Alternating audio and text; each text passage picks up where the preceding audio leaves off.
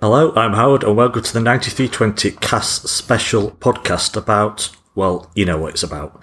City are back in the Champions League next season after the CAS ruling that City did not disguise equity funding as sponsorship revenue, but did fail to cooperate with UEFA, and who can blame them, receiving a €10 million fine that Sheikh Mansour has since found down the back of a couch. Delighted to be joined by three big hitters, Asan, Lloyd, and the man I are already saying should have a statue next to, or perhaps instead of, David Silva, Stefan.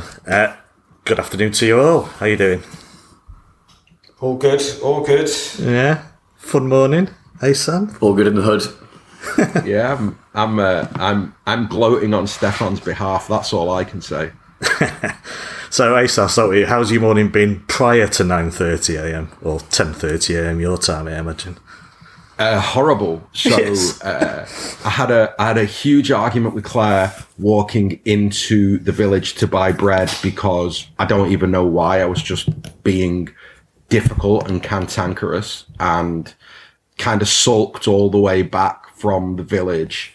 Then logged onto the computer at 10:25 my time, got a link to the CAS website, and then was pressing refresh, and then I saw the announcement, except obviously when I clicked on the announcement, it just wouldn't load because half the country was trying to do exactly the same thing.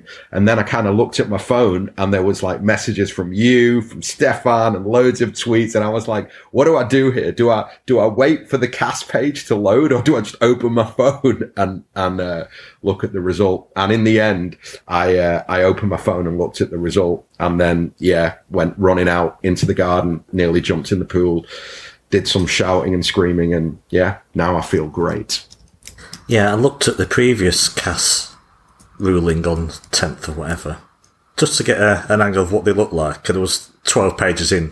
Couldn't even understand what it was about and what the ruling was. So I thought, when City's come out, I'm not going to understand it anyway. But then it opened immediately, and in big letters at the top, it said ban lifted or something, and something about the fine, obviously, which was, I'm okay with that bit. So, Lloyd, what about you? Has it been a nerve? It was akin to getting my GCSE results, this, I think. Just waiting to queue to pick them up to see if I'd messed up or not. So, what's your morning been like? Oh, mate, I was bricking it. I've been pretty much fine until literally last night, and then I think it just the kind of awe of it just hanging over you so ridiculously. I woke up at 7:30 this morning. I just couldn't get back to sleep. But yeah, I think for about a week now, it's just been thinking, I just want 9:30 on Monday to come. Like, whether it's good or bad, I think we just need that clarity. So, amazing morning. And it's one of those mornings on Twitter that don't happen very often, where there is so much piss being boiled, and just scenes, just to see some of the takes, and obviously the joy for most City fans. Woke up at 5 a.m, I think. I thought, I'm not getting back to sleep now, so that was a long 4.5 hours anyway. Stefan, I know none of us were at that hearing. None of us know what the evidence was put forward, and there'll be obviously more to come out. Deep down, did you have a feeling whether this ban was going to be upheld or overturned, or was it just impossible to know, really, for anyone involved?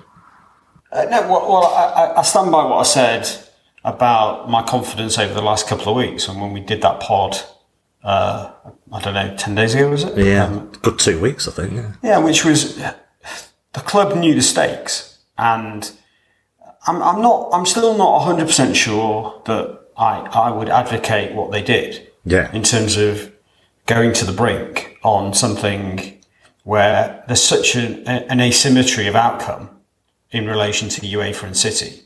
At the end of the day, our best case scenario is obviously fantastic feeling that we are, this can be put to bed. But the reality is it's put us back to where we were on the 13th of February, largely.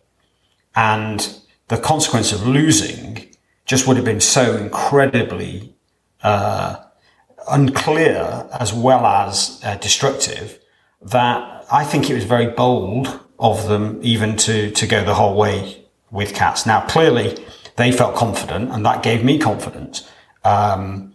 because they would have known all of what I just said. They had a strong team around them. The people around the table knew what they were doing, and there was no possibility that if they had made that decision, it would have been because nobody had thought of the possibility of losing, or that they had taken a kind of a moral judgment that they just had to be exonerated, or this sort of nonsense, which just would not have come into it. So I got my confidence from the fact that they were prepared to go the whole way. So they obviously were confident, but there was always risk. I mean, I was probably down to not much more than 50-50 this morning. Well, I've got a bumper. I mean, this is kind of a later question as well. I was going to ask all three of you. So before we look at the ruling this morning, Asan, I'll start with you. How do you feel about City taking it to the brink like this? Do you still are the club exonerated for you, or do you still feel that they've put us fans through too much? Really, it's something that probably could have been dealt with a bit easier in the past, or is it too early to say really until we know deep down? Because they obviously, and have been proven right, obviously thought they'd done nothing wrong whatsoever, so why even take a slap on the wrist? Do you feel a lot more confident now in how they've handled this, or...? No, I don't think that... I kind of agree with Stefan in that the ramifications of losing were too big, and the idea that we never got out in front of this still bothers me. It still bothers me that the reputational damage, the kind of undermining of Guardiola's best seasons, and also City, maybe the best season in the history of Manchester City Football Club, for those things to be undermined by this because after football leaks, City was so intransigent that they didn't talk to UEFA, and they basically pulled the shutters down and went, do what you want, we're not talking to you. I think there has been a negative effect from that, and I think that, I'm delighted that we won. I feel the club will feel vindicated. I feel vindicated. Stefan should feel like a don for the way in which he's helped us to decipher kind of what could be going on behind the scenes. But at the end of the day, we shouldn't have got this far for me. It should have been dealt with as soon as it happened. The men in suits should have all been in a room around a table, figuring out how to navigate a way through this. And actually, I think as we move forward into this podcast and we begin to discuss why City won, that's exactly why everybody should have been in a room, because UEFA have got a lot of egg on their faces now. City have had the Guardiola seasons undermined and a lot of negative publicity, and all of that shit could have been dealt with if they all got in a room and went, what do you think? This is what we think. Move on from it. Find a way to move on from it. There was maybe the only thing to defend City, I would say, is that maybe this was so politically motivated from UEFA's side that regardless of what City said in that room, UEFA were going to basically swing for the stands. Do you know what I mean? Like, it feels like UEFA wanted the home run of a ban, the adjudicatory chamber, the investigatory chamber, collectively, for all of those credible people to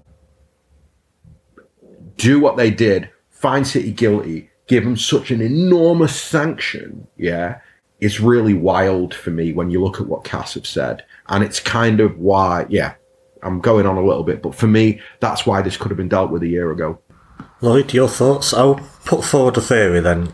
Well, probably the reasoning is, if City had taken, say, if the option was there, and I've heard from people who, I've heard a lot of rumours, we don't know what's true, what's not, but there was an offer there that City could have got a slap on the wrist and this could have gone away with just a financial, punishment a long time ago.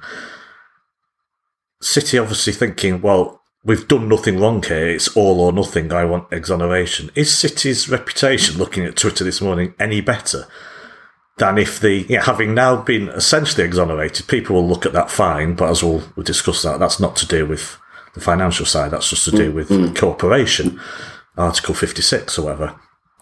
is City, by going down this route, by taking it to the brink and getting this ruling, are the club any better off reputation-wise? I think they probably should be, to be fair. I mean, I think ultimately we do need to see the full judgment in terms of the full reasoning given by the arbitration panel, because I think that'll obviously be enlightening. But ultimately, yes, because whilst it's completely put us through the ringer, and I think I said on earlier pods with Stefan about this, I was also just from a commercial sense, purely just very uncomfortable with us going this far, because there's always a risk that we're going to lose. And, and I didn't really want to go completely two-footed on earlier podcasts, but now we've got the benefit of hindsight and the horse has bolted. I mean, it would have been an absolute disaster for us if we'd have lost, I think, to be honest. So, but then the other side of the coin is that, to be fair, there's going to be a lot of people at City this morning feeling very vindicated, very justified for going this far. I mean, it's still a big risk. And I think the non-cooperation thing really, that's been attached onto by some journalists and commentators, which I'll use very loosely as a term this morning. The non-cooperation ultimately is completely nothing from City's point of view, because ultimately it's this award has shown that the process of UEFA's was probably flawed, and so City not cooperating with that, if they believe it to be basically bent, it's nothing really. So yeah, I do think people should probably look at the club this morning and think, actually, what, fair enough on a few points. I mean, I'm sure there's going to be the usual takes about, but they've got off on technicalities or whatever, but these people aren't grappling with the subject matter properly. So let's just see. Let's wait for the full judgment at least anyway. Yeah, it's probably the end of the week and probably a fuller judgment comment from City before then, I imagine. But we'll see. Just no further comment from UEFA, we should know as well. Sorry, Stefan. Yeah. So just on this point, in relation to, first of all, this idea about exoneration, right? It doesn't exist. So, there was no realistic prospect of a verdict or a judgment when we see it completely that says exoneration, and nor do I think it was ever realistic for City to be positioning themselves in that camp and with terminology such as irrefutable. Because if you go back and look at, yes, the matter has been unproven in terms of the allegations made by UEFA, but largely a lot of this is about limitation, technicality, some people would say, but not really, because these are important points. It doesn't look like, and we'll have to wait for the judgment, but it doesn't look like it was as simple as we've got irrefutable evidence and this all will fall away. It looks like it was a closer call than that. And I think that lends into questioning whether this was worth it and whether it will really change the views of those critics of the club on the outside. I mean, to be honest, you can already see that it isn't changing it. So Barney Ronay, he's already not changing his style. He's just finding a new way to write his tweets and his angles on it, and he'll continue to do so. And I expect most of that crew will likewise find an angle that we don't like. That is just life. Is it a good time just to talk very briefly on Article 56, because I can explain why I think we did not succeed there. I'd always felt that it was sort of tagged on the end, and that in itself would not lead to a ban. I am surprised at the scale of the fine, actually, because 10 million euros is a very significant amount of money. Maybe not in the way that people think about football, but actually it's a lot of money. And especially when you put it into the context of what we know about the other fines around UEFA for really very meaningful things, racism, other types of abuse that get absolutely menial sentences and fines. And that's even in the scenario where the clubs involved have very substantial resources, which is kind of alluded to be one of the key reasons why they felt it appropriate to slam on 10 million euros. I'll just look at it briefly though, because what it says in Article 56 and why UEFA would have won that easily on a legal point is it's incredibly widely drafted. So the licensee must cooperate with UEFA It must provide the licensor, UEFA effectively, and then it says all necessary information and or relevant documents to fully demonstrate that the monitoring requirements are fulfilled, as well as any other document requested and deemed relevant for club monitoring. By the deadline, it must confirm that all submitted documentation and information were complete and accurate, and it must also notify the licensor in writing of any subsequent events that constitutes a significant change to the information previously submitted. In other words, the drafting of it is so one-sided in favour of UEFA that it would be very hard to see, even on something as subjective as cooperation, how City could succeed in an argument that they fully cooperated. Because almost any document not being provided would have made City in breach. So, just two sides to that, to that Article 56 fine. Okay. Well, it's not an argument that City, if City were not such a wealthy club, it wouldn't have been 10 million euros, but less. Is it not just a figure in a way made up because they can pay that easily enough? Yeah, but if there was racist abuse in a wealthy club, it wouldn't be 10 million euros, would it? It'd still be 30 or 3. You know, it's a nonsense, and it's a significant amount of money. Look, in the grand scheme of things, of course, none of us care, right?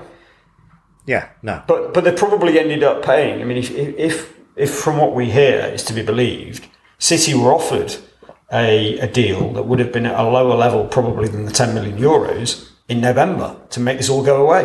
Yeah. So I think from a financial perspective, they're probably thinking it is excessive. Obviously, they're not going to do anything about it. But it's a pretty substantial fine. Yeah, but it's what the fine is for in a way. Not failure to cooperate, they can take that hit. It's not a stay in the club, so to speak. Whereas being found guilty for the other stuff is very different altogether. Definitely. And the exoneration side, yeah, I don't think the club are bothered about Barney Roney or Miguel Delaney, but more their standing within Europe, perhaps, and that's the reason why they took it to the brink. But that's just idle speculation on my part. I'll bring the other two in a bit, but Stefan, can I stick with you? Because the crux of the replies and people failing to grasp what has happened this morning seems to come with the time bar thing. So, can I ask you this question from a man in the street perspective? That's either some journalists are caught up in this, that there is an opinion, a mode of thought, train of thought out there that City got away with offences, not because they were not guilty of them, but they ran out of time. So if you understand, can you explain if the time barring was for stuff City had already been done for anyway, and the time bar is kind of irrelevant, or if City have got away with something here because of time barring? Does that make sense, that question? Yeah. I mean, look, the simple answer is actually we don't know yet, right? Until the full report's out, yeah. We'll have to wait for the judgment. But you know, from the very earliest stage, the time limitation was always going to be an issue. What I thought that UEFA might successfully argue is that actually the breach itself only occurred on that final day of the settlement regime related to the settlement agreement of 2014. So let's say, I think it was the 16th of April when City was sort of formally with PSG, formally signed off being in FFP settlement regime and were therefore free to do whatever they wanted. And that happened, on the back of a long period of monitoring and careful submissions to UEFA. I thought what UEFA might be saying is, well, what we're saying is that the breach occurred the day before they were cleared because they hadn't told us about X, Y, and Z, and therefore they were in breach, and therefore we've got 5 years from that breach until 22, and therefore we are in time and you can't stop us. In fact, what I think has happened is what I initially felt would prevail, which is the breach is the breach, and when that breach occurs, i.e. 2012 to 2014, largely, or the email itself, it will be 5 years from that date. And if you don't take an action based on the breach occurring at that date, or at the date of the funneling of money in, let's say, the 2013 account, if you don't do that by 2018, it's gone. and you might not like it, but CAS have no right, UEFA have no right, and CAS have no right to look at whatever happened. So they don't even need to actually consider it. Now, we'll have to wait and see exactly how they broke it down. It may be also that City succeeded on the other part of the limitation point, which was not the 5-year point, but the fact that following the ending of the review of 2017-2018, UEFA had no right to go back and look at prior periods because it had gone, and their rules say that they have no jurisdiction. All of this was laid out in CAS 1 by City. So they had 2 or 3 elements of limitation and time barring that City were pushing. It was settlement, it was the time since the breach, and it was this point on actually having a jurisdiction to look at any periods. I think it was beyond 2018. And it looks like that's what CAS has supported, and therefore, by doing that, the reality is CAS doesn't have to consider the ins and outs of each individual breach. Now, just one final point is I think that they have looked into some of the substantive stuff in any event, because if they hadn't, it's hard to see how they would have been able to say that the, just trying to read it, that the charges with respect to dishonest concealment were not established. So you could obviously only conclude that if you had actually considered that point. So this is not Stefan, about... can I just ask Stefan something on that particular point?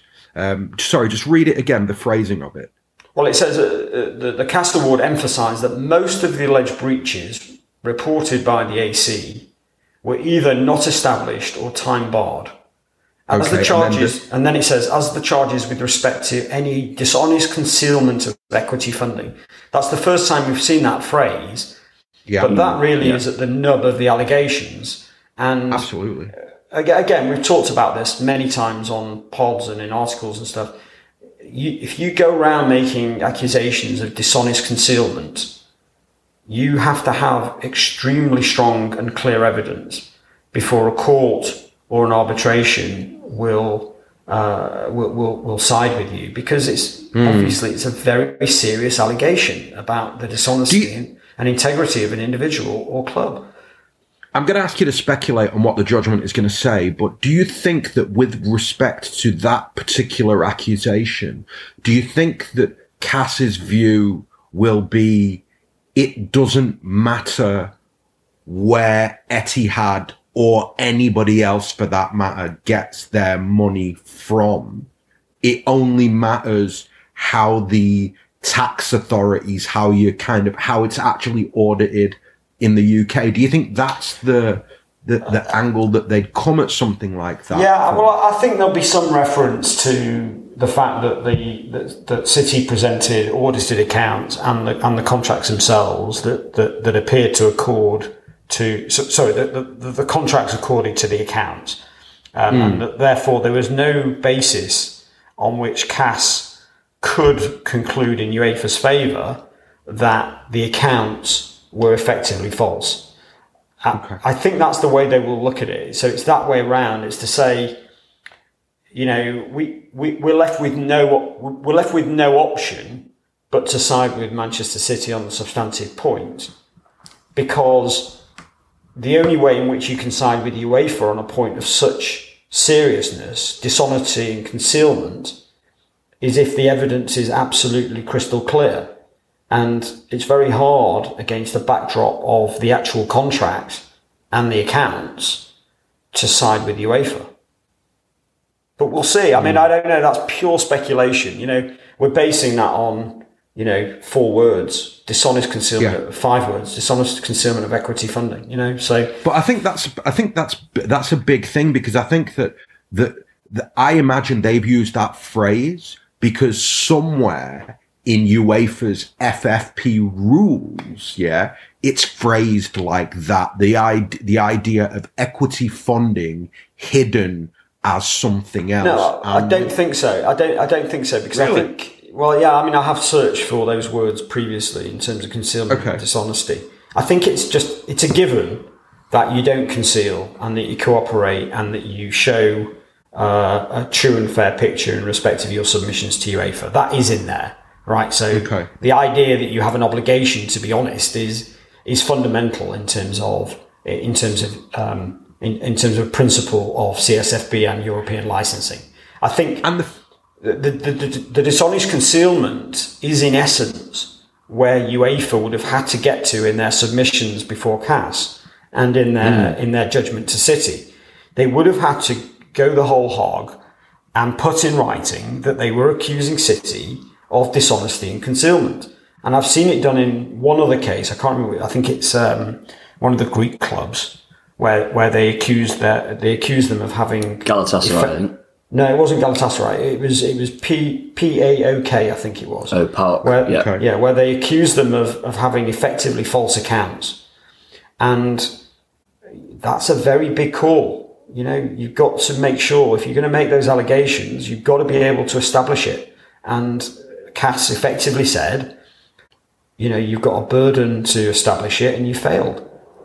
And in terms of the fact that that is separate from the phrase time barred, right? From the preceding section, that implies to me that very specifically with the issue of dishonest or hidden equity funding, that simply wasn't proven, rather than that fell under the time barred thing where even if Mansour did do it, it's time barred. Is that a fair assumption for me? I think so. It does hint that they will say something more substantive about effectively that UEFA did not establish these allegations, as opposed to saying, well, they're time barred, so we didn't even look at it.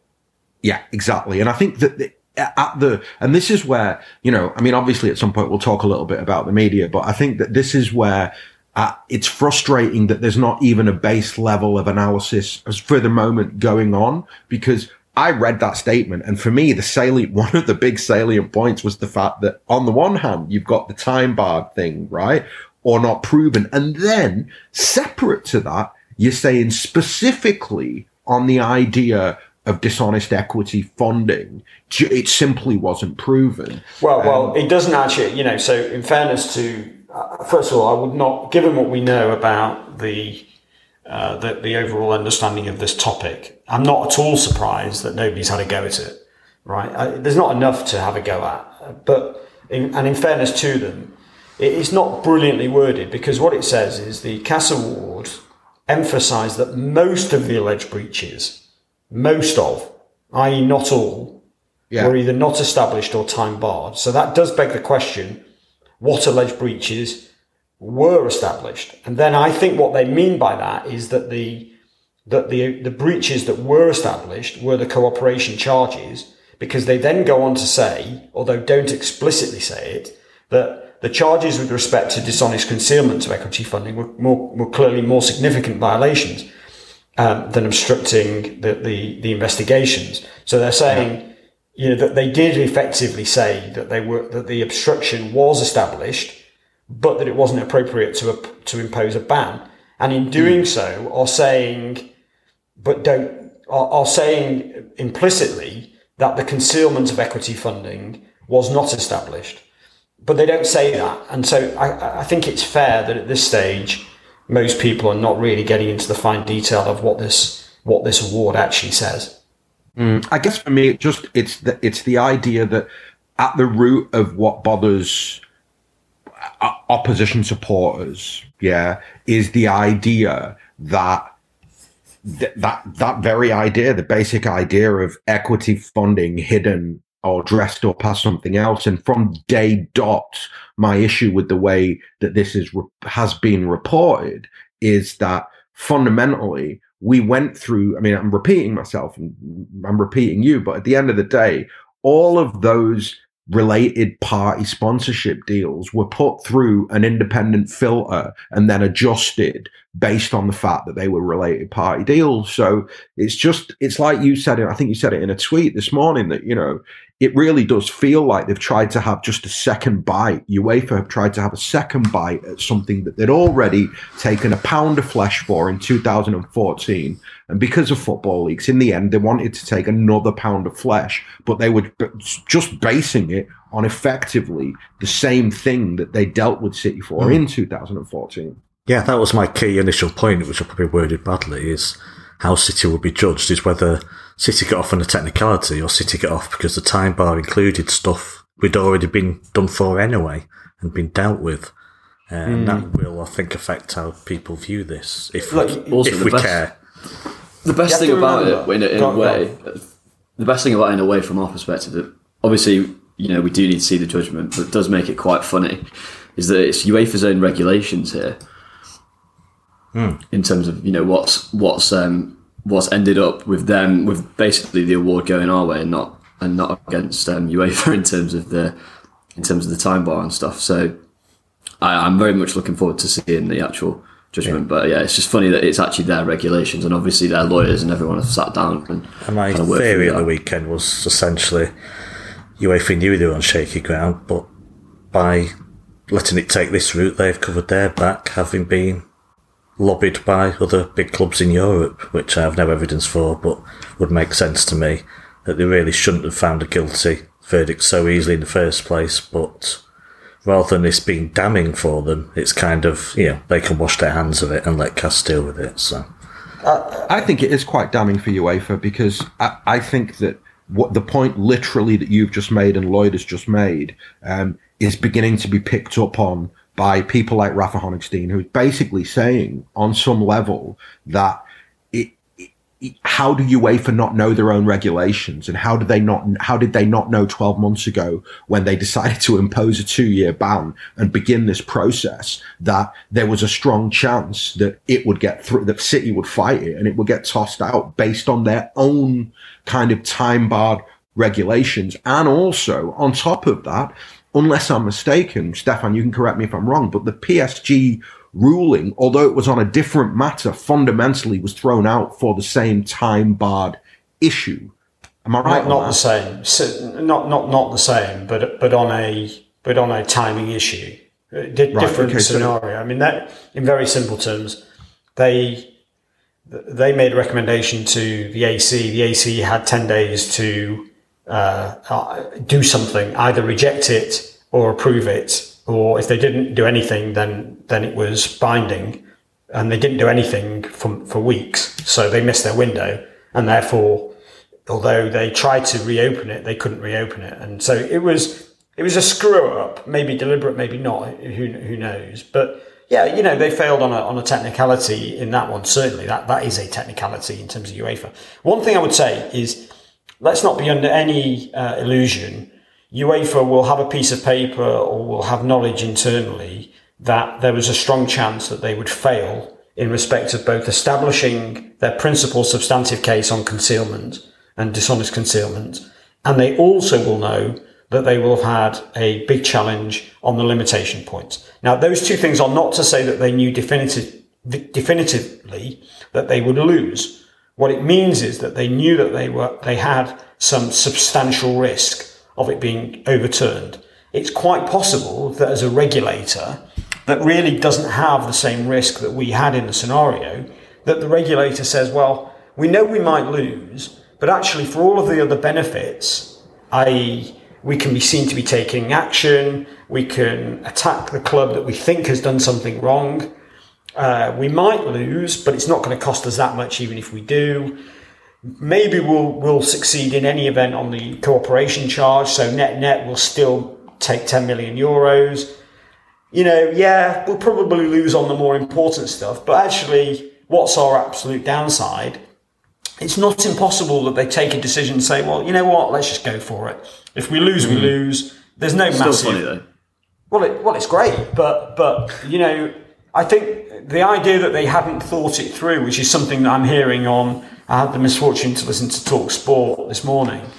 The idea that this has come as some kind of shock to UEFA, that they might lose on limitation. No way. No way, absolutely no way. They will have had smart people around the table saying, there's a good chance we're going to lose on limitation. The other thing coming out of it, FFP is dead apparently. Hey Sam, is this anything really to do with FFP? What City were?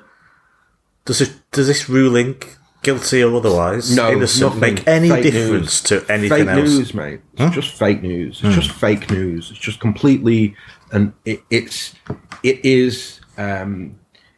anybody who has a blue tick or a reputation, who calls themselves a journalist or a football analyst or a writer, who takes that position should immediately have their blue tick removed and their title as analyst or journalist removed, because it's just not, that's not where we are. That's really not where we are. And if you're saying things like that, then you're basically just going the populist route of knowing that you will get lots of engagements and lots of clicks from rivals by taking that as the headline point from this entire farce. And it has been, now that we've won, it really does feel like a farce, because, I mean, I'm going to gloat on Stefan's behalf, but if we can go back to 12 months ago and look at 2 blogs that Stefan wrote and a podcast that we did and basically go, wow, more or less what we talked about, it's kind of come to fruition here. Well, it should never have happened in the first place. And the analysis of it during that interim period before we got to CAS should have been far more fucking robust than it was, because ultimately we did the heavy lifting. Not the Independent, not the Guardian, not the Athletic, not any media organization that is meant to hold itself up as a media organization. They did none of that shit. We did the heavy lifting. So, no, I mean, to now turn around and be like, FFP is dead, it's like, no, your career is dead because you've been made to look an absolute fool. So two things here. And I think there is an argument to say... you could run the argument. I'm not saying it's a particularly good argument, but I think you could run the argument to say, actually, you're wrong about FFP and the CFCB being dead. If anything, what it does is reinforces the power of the organisation. These are allegations that go back many years, where they'd already punished the club once, where they'd monitored them for many years, and still were not scared to take them back through the ringer when new information came available. And in assessing that new information, they asked them numerous questions. City failed to cooperate with perfectly reasonable questions. This is UEFA's case. Failed to respond to perfectly reasonable questions, and therefore we went ahead with the full prosecution of the charges as if they were made out. Now it turns out that when it went up again to CAS, they disagreed with us on certain aspects, but they supported us in our evaluation of the new information and the process that we went through to try and get more information out of the club in respect of that information, and they gave us a £10 million fee. So rather than this being about the failure of FFP and UEFA's body, it actually supports the actions that it took as a regulator, that even in a scenario where City had settled previously, it still was not going to be bullied by the club and told that it couldn't investigate further. It did investigate further, and it did get £10 million out of them, €10 million. It's not, I'm not saying it's a great argument, but it's not something that can't be run. And ultimately, that's the sort of politics that they're going to play now internally. Is this not all just politics at the end of the day? I mean, of course. Obviously, we're all ecstatic on Twitter all morning, but no, our owners have given us the best footballers I've ever seen in my life. But beyond that, I have no sentiment towards them, no sentiment to the individuals who might have messed up 6 years ago with our accounts or whatever, and if we were guilty, we should have got done for it and all that. I just want to watch football and not see our great players go. But what rankles with me, I know football's dirty, I know everyone's at it, and it felt like, does it feel like City were victimised here by some hacked emails, or should there really be no sympathy anyway, and it's politics, and some you win, some you lose?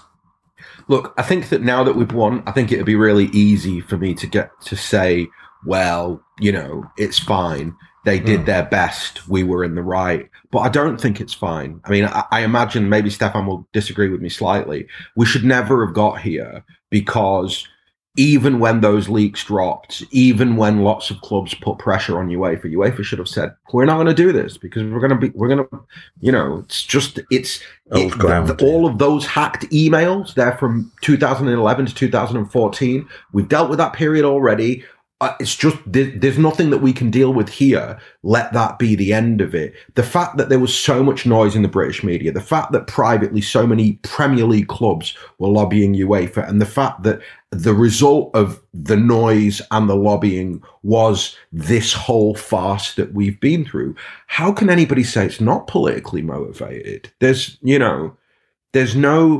I mean, yeah, in a way, maybe UEFA will gain 10 million euros, right? And Stefan's right. On one level, they'll be able to say, look at how strong we are. Man City are owned by Abu Dhabi. And like Stefan said, they've got all this dough and all this power, and we still went after them again.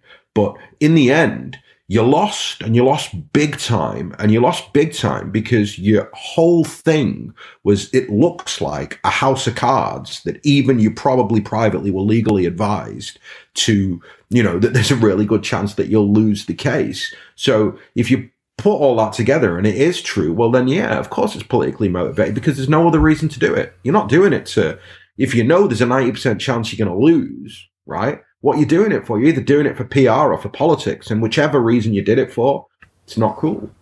Lloyd, how do you think the clubs should move on from this?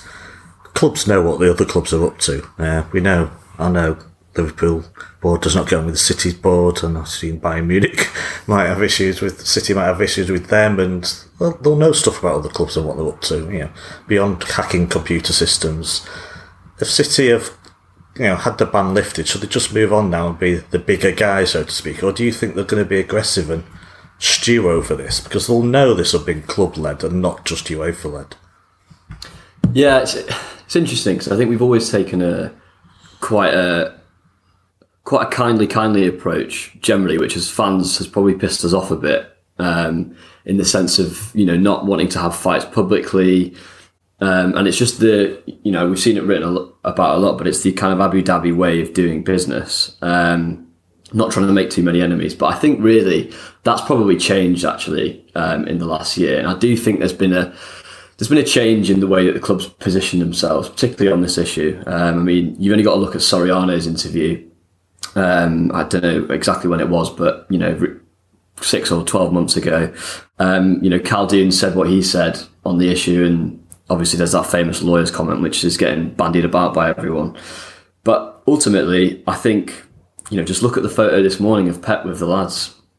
I think they are obviously buzzing, and I think they're going to be aggressive. Real? That Pep photo? Yeah, I don't believe anything on the internet anymore, so... I'm not saying it's not real. It's from SDRT's Instagram, so I think it probably is. But no, I just wanted to just chime in on something on the FFP points before of your question. I mean, again, we haven't seen the submissions that City have put forward, but what's crazy and what a lot of journalists are failing to grapple is City haven't put forward arguments here about FFP being in contravention of EU competition law, those kind of wider arguments. It will have been about the specific sanctions and the specific arguments that were put forward in relation to the concealment of equity funding. And FFP is going to be completely redrawn probably anyway because of coronavirus. I think, UEFA have almost confirmed that to an extent anyway. So it's just that line is just very lazy for journalists and other commentators to be peddling. It was always lazy. I mean, it was just never going to be. They were never going to challenge FFP at this stage or generally as part of this process. Even if it had gone against them, in my view. Just one other point on just getting some balance in terms of what UEFA's view was of their own case. I mean, you have to remember that whilst we say that the media did a poor job in analysing the situation generally, the media do have a group of people that they go to and speak to. And the particular, and this is not just a football related issue, but it's a more general related issue. The new thing that a journalist does is they pick up the phone to Professor whoever, and that's Professor of Football Finance, Professor of COVID, or whatever professor they pick up the phone to, and they largely do it because clearly there's credibility and a kudos to being a professor, and on top of that they rarely have to pay, and they get a view. And it's all very well saying that UEFA obviously got it wrong, but almost every journalist that spoke to every self-proclaimed expert on FFP said that City had a very low chance of succeeding, even in relation to the limitation point. There is a blog from a barrister who writes a blog called Football Law, I think it is, who described the limitation points as misjudged. So it's not... you can always... we can look with hindsight and go, oh, it's so obvious that we're definitely going to lose on these points. I'm not sure it was. Stefan, do you not think it's a bit, because I know this is a discussion we had, do you not think it's a bit surprising that maybe if we draw a line under the media, say, that there wasn't the kind of grappling with the topics in things like international law journals, things like the International Journal of Law and Sport, International Entertainment and Sports Law Journal. I know we both had a quick look and couldn't really find anything in that kind of element of the press, as putting aside the Delaney's and the Independents and Guardians, etc. Well, I think there's two aspects to it. One, there was limited information available, so to piece it together actually was not that straightforward. I think the second point that maybe I'm wrong about this, but I've always had a feeling that football is uniquely partisan, and even people who are professionals, barristers, QCs, judges, football has a really funny kind of power around objectivity. And I say that, I've got a guy somebody who's quite well known that I know,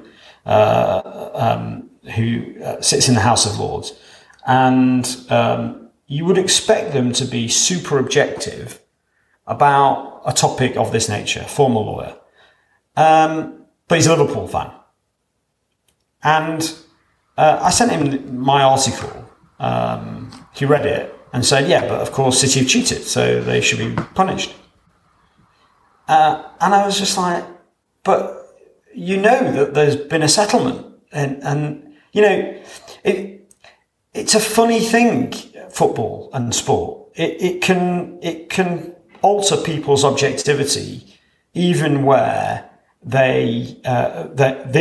even where it's in their sweet spot, their professional sweet spot. And that guy, for example, that Football Law blog that I'm talking about. I said, who do you support? Because I wrote him a couple of emails about it. Who do you support? Well, he's an Aston Villa fan. But it wasn't. Oh, I'm not a football fan. I just wrote about it from an intellectual perspective. He's a football fan. He's got a bias. He's got an inherent bias. And it's very hard, I think, for people writing about football to completely get over that. And I think it plays partly into why you see some of the things that you see from even when people are talking about, commercial disputes within the game of football, where it involves one of the opposition teams. That's Absolutely. ASAM, the media. Yeah. City were found guilty originally by UEFA and banned for 2 years. Was it acceptable to write how they did at the time? No. Or no. We're using hindsight now? I mean, you only have to look. Let's be honest. Let's just look at the way it's been reported, tweeted out by some journalists today. You can name them. I'm easy. This podcast is going out. I think we have mentioned most of them already. But I mean, it's just obviously they're gutted. Is the point? They are gutted. What's your views on how this has been dealt with by the media and how City fans have acted as a response? I mean, look, a little bit, I agree. On the one hand, I completely agree with Stefan. I think that football is this kind of weird, unique place where grown-ass men leave their objectivity at the door and just turn into tribal idiots. Normal, right? Children. They turn into children. Yeah, I think that's where it comes from. Totally. And on many, in a way, I forgive Stefan's friend in the House of Lords, right, way more than I'm ever forgiving your Delaney's or your Johnny Lou's or all these clowns. Because ultimately, right, your man in the House of Lords has got no real, like, his job is not football, right? His job is something completely different. So when it comes to football, he can be a tribal whatever he wants to be. It's no problem. He can forget about all his law experience and he can just focus on City cheated, I don't like them, get rid of them. People who are paid specifically to analyze and understand football should have taken a little bit more time in the immediate aftermath of this announcement that there was a 2-year ban to think about everything that led up to the ban, what the ban could potentially be based on, and therefore what the potential outcomes at CAS could be. And again, you know, of course, we don't know what the arguments were going to be that were going to be run. Of course, you know, like Stefan says, there were so many legal experts who seemed so certain that City were going to lose. But I can't help but feel that in most of those instances, they will have gone to people, I'm talking about the football journalists, when they went to these so-called experts, they will have gone to people who already had a pre-written narrative, because they're not football journalists. They're supporters, right? They just happen to be like academics, like whatever. They're academics in whatever field they're academics in, yeah? And on the other side, they support a football team. And then your man comes from the Independent and he picks up the phone and he goes, hey, what do you think about this Man City thing, right? And they, you know, the chimp in them comes out and they go, oh, City are going to lose, they're cheaters. And then everybody just runs with that. But it bothers me that, you know, like again, Miguel Delaney from the Independent saying Stefan's piece was, what did he say it was, Stefan? Impenetrable and what? What was the other word he used? Irrelevant, I think.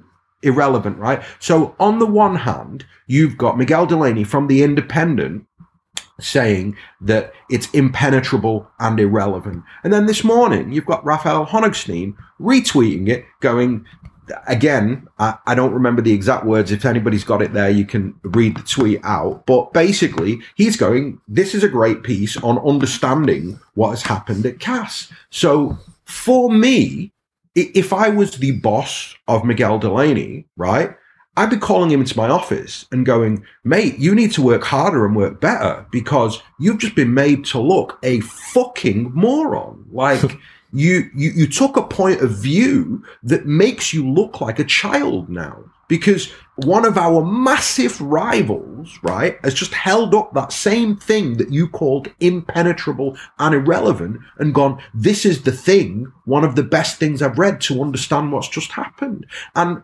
just putting aside the personalities involved, the fact that we can have such wildly far apart opinions on something like Stefan's piece shows there's an issue inside the reporting for me, because football isn't, or at least it shouldn't be, like Fox News. It shouldn't be divided in the way that American politics is divided, or the American media, TV media is divided. But that's basically where we've ended up. We've ended up in a place where, you know, journalists with blue ticks can tweet today, rest in peace FFP, and everybody just stands around and applauds and goes, yeah, that's the end of FFP, which a little bit like the 2-year ban last year is just complete nonsense. Like, it's populist bollocks, and I'm tired of it. Lloyd, your thoughts on the coverage? I think Asan summed it up pretty well there. He did. Excellent.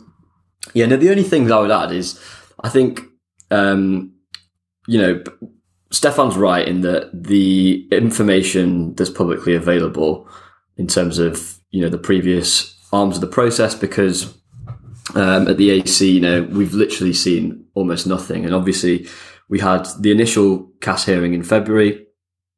there is little in the public sphere, but I still don't think it's excusable though for journalists who are paid to kind of look into these things, and particularly journalists that work for the more longer read kind of websites. This morning I've seen Ben Rumsby, who's a football investigations journalist. This is literally his bread and butter. And I'd have liked to have thought that someone like that, and this is the thing, the job that Stefan's done in kind of piecing things together and giving his cautious kind of summary of the positions on the website. It's not an easy thing to do, and I appreciate that. But I do think it's, in my opinion, it's piss poor that no one's really actually even tried to kind of grapple with it.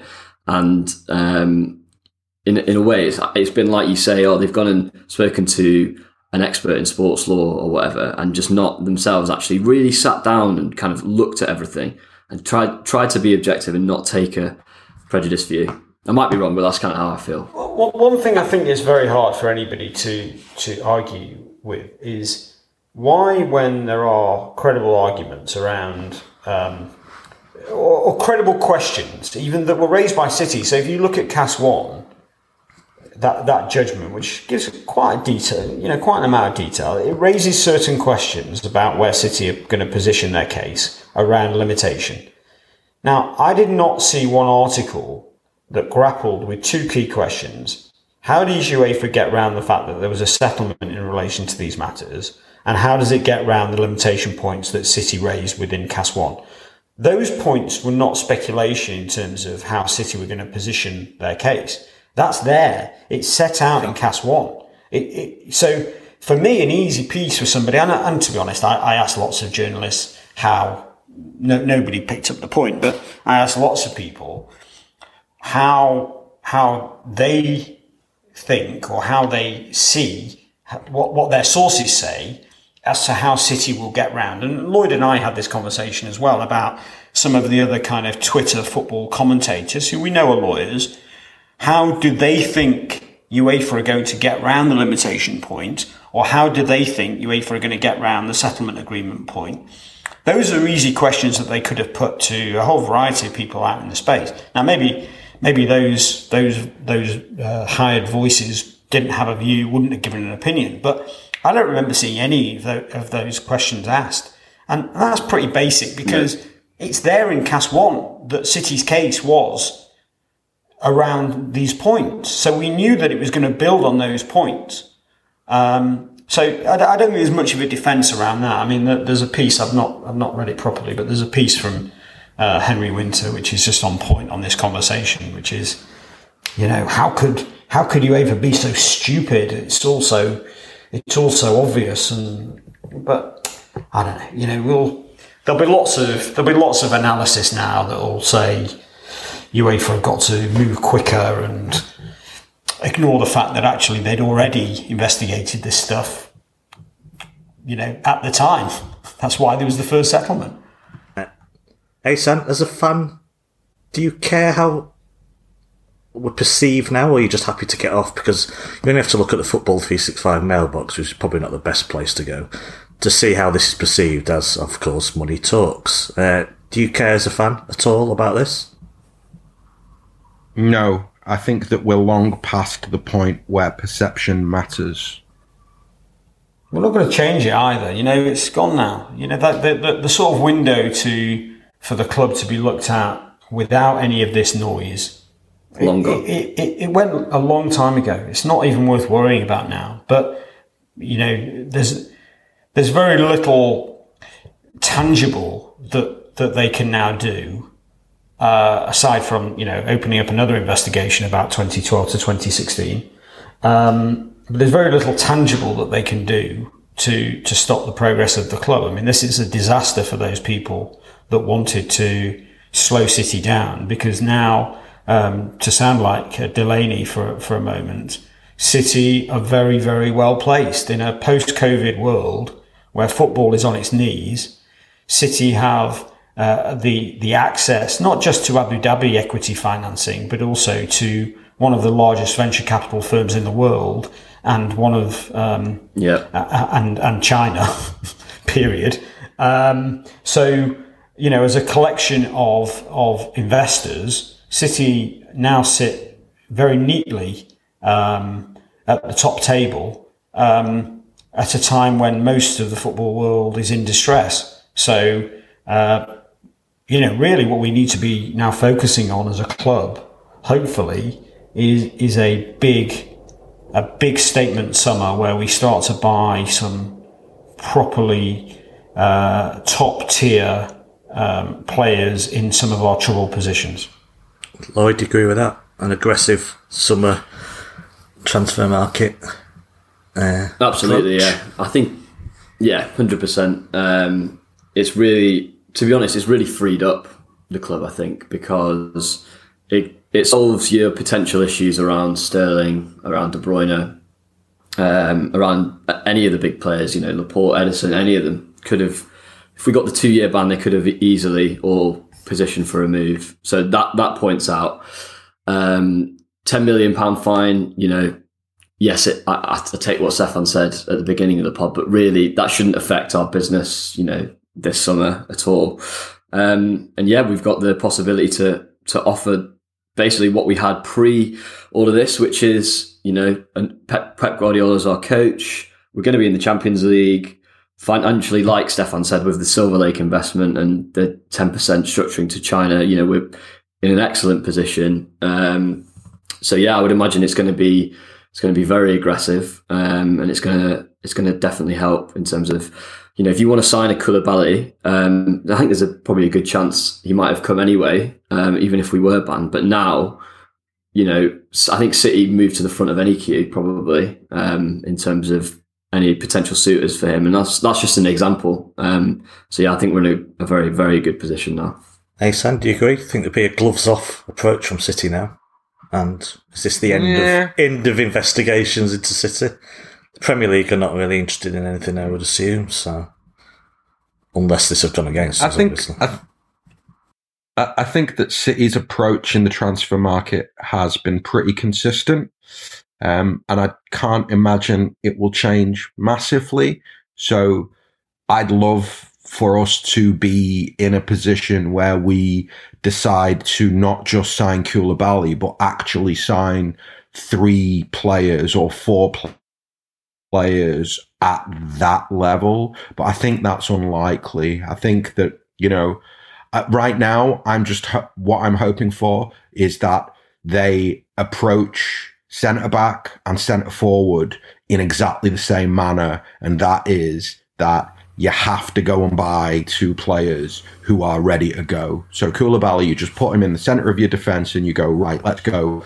And I think that we are going to have to do a similar thing at number 9. And I think it's no coincidence that we have started to see stories in the last 2 or 3 days of City wanting to give Aguero another 12 months on his deal. Because I'm not sure how many number 9s are out there and I'm not sure how gettable they are. But no, just in general, I don't see this as some kind of moment where suddenly Mansour is firing, when we're buying 3, 4, 70, 80 million pound players. I'd be really surprised if that happened. I could be wrong. I mean, it might well be that they do. Think about the summer of 2017 though, who we signed then. They might not all have been 70, 80, 90 million pound players, but we had serious issues that needed dealing with then in signing Walker and Mendy and Bernardo, etc. And we went and moved it then. So I don't think it's out of the realms of possibility. Oh, yeah. I think we can definitely move the needle inside the squad. Like I do think that you can go out and buy 2 players, 3 players, and 2 of them can be release clause players, and they can have real value to the squad itself. But I think that within the context of this conversation, I think really what we're talking about the gloves coming off, is we're talking about City actually being at the top table for the top players in the positions in which they need players, and for City to be aggressive. So that means that you put in the bin the idea that we're not going to compete on contracts. We're not, you see what I mean? That there's that whole, we only want to sign players who only want to sign for us. Well, a lot of footballers, they don't care who they play for. They want the best contract they can get, and they're entitled to that. And if you want the best team that you can get, then maybe you've not got. Maybe in certain situations, you've got to look at players like that. So I guess that's all I mean. That I've always felt that we've been pretty nicey in the transfer market, and any of you can dispute this, but for me, can't see that massively changing. And that's not to say I'm not confident that we can get players that will make a difference, but I'm not sure that the approach will change. Well, I was just wondering if, whilst this was hanging over us, we were holding back to not be seen as overspending or too showy, or I don't know, it dented the reputation so much that's why we didn't get a defender, or why we didn't plug gaps, because I don't know. Does that sound like ridiculous? I think we have done that. No, I think we have. I think that has been. I think it played at the time of the last period where we were under investigation, and I think it has played now. And by the way, I mean, in terms of what I said earlier, in terms of going for it and about our relative position to the rest of the football industry, I'm not saying I disagree with Asan. Unfortunately, I think Asan is probably right in that we won't do this. But I think we should do it. Not that we will, but that we should. And we should. I think you're already seeing signs that Chelsea are taking the opportunity that this market presents by getting players signed that ordinarily there would be more competition for. I mean, Germany is a perfect example. We know that Bayern are probably now out of the market for further signings, even though there are a couple of players they want to buy. Next season, they'll be back in that market. We should take the opportunity now to take those players out of the equation.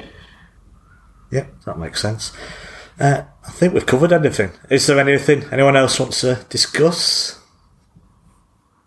No, I'm just going to say that I'm going to spend the afternoon celebrating. I think every other Blue should have some level of celebration, however you can do it. You should definitely those things where social media can be horrible and Twitter can be horrible and actually a place that you really don't want to go on, but then you have days like today where really it's fun to refresh Twitter and look at what people are saying, and I encourage everybody to enjoy that. Indeed. Well, We'll know further details about this ruling in a few days, I imagine, at the end of the week. So no doubt we'll revisit it when we've got the full disclosure of what's happening. Yeah, definitely. Because there is more to come. We can only go off what we know so far. So we've had to put a bit of speculation in there, but I hope it's helped. And obviously, Stefan, brilliant as always, with reading between the lines and making some legal wranglings a lot more clear to us laymen. So, Stefan, thanks very much for coming on. Hang on. Cheers. Hang on, Howard. Can I just say, Stefan, genuinely thank you very much, because the podcasts that you've done and the blogs that you've done cut through a lot of fog and smoke and nonsense and gave a lot of people, me included, a much clearer, much better understanding of what the points could be. And that actually helped to calm a lot of nerves. And now that basically a lot of what you said has turned out to be absolutely accurate and it's really gone our way, genuinely thank you. We owe you from the 9320 podcast. We definitely do. Cheers, boss. Yeah. Feel free to write something next week as well if you want. You can crash the website all over again. I'll definitely do it. There'll definitely be a part 3. There'll be a part 3 on the judgment. I mean, in terms of a written piece, because that is a document that's going to need decoding. Because it won't be that straightforward, and there'll probably be some surprises in there, and probably also some stuff that we don't like the look of. Yeah. Okay. Well, I'll give you 5 days. That's enough, surely. So you're right. I'll send you the invoice. No problem. No, send it to Asan. Thanks for coming on, Stefan. Anyway, Asan, Lloyd, thanks for coming on as well. Cheers. Pleasure. This could have been the worst podcast of the year, but thankfully it was one of the better ones. It is actually funny that, because Asan had touted doing this Friday kind of what could it be like if we lose, and I actually encouraged him not to do it largely because Encouraged me. You put your foot down. Literally, Yeah, you sent me a text going, but- "That's but- a terrible idea." the reason was because I think people generally have underestimated just how bad losing would have been. And it's not even about things that people can necessarily foresee sat here. You know, things have a habit where, especially given the media frenzy that would have followed, they have a habit of getting out of control. And, you know, it could have started to take some pretty nasty turns from a regulatory, not even sport related, but finance related, and worse. And I think it would have set the club back a number of years. Definitely. Well, the fact is, if obviously rival fans won't even accept a CAS ruling now. They've now decided to corrupt. You only have to. It doesn't take much a leap of the imagination to understand how tarnished the reputation of the club would have been if the ban had been upheld, and if then the Premier League had started digging, and then. I'm not saying this would have happened. I'm very dubious as to whether the Premier League cared in the slightest, to be honest, to have got involved in stuff like this. But it could have gone that way, and we can say it now because we know it ain't going to. It could have gone, apart from the players leaving and the money, the financial side, would have seriously hindered our aims in the transfer market. We would always have been seen, that damn asterisk next to. Things we won 7-8 years ago, that you think is in the distant past, would now be brought back up and called tainted. Now, of course, you might not care about that, but it would have been huge and it would have been relentless. So. Look, on Radio 5, I thought the Simon Stone piece this morning in the news hour or the 7 o'clock hour, whatever it was terrible. But one thing that he did say was tainted. And we would have had that problem. It would have been very painful just to listen to this constant undermining of everything that's happened over the last 10 years. Especially as what we're accused of really made very little difference to anything. And that's what really would have, been a bugbear. It's not as if what we did made us win all those trophies, but that's how it would have been perceived for all time, in a way, by a lot of people. So, But... we can say that now because we didn't get banned. We won! Yeah, on away goals, kind of. Thanks everyone for coming on. Thanks for listening, everyone. I hope you enjoyed that. As I say, we will probably come back and revisit this when we know the full disclosure. We've got, obviously, lots of actual football as well coming this week. League game, FA Cup semi-final, lots more, and the Champions League. So loads more shows coming. Do listen. We'll look out for them. Thanks for listening. Take care as always. And as always, Asan. Up the Blues!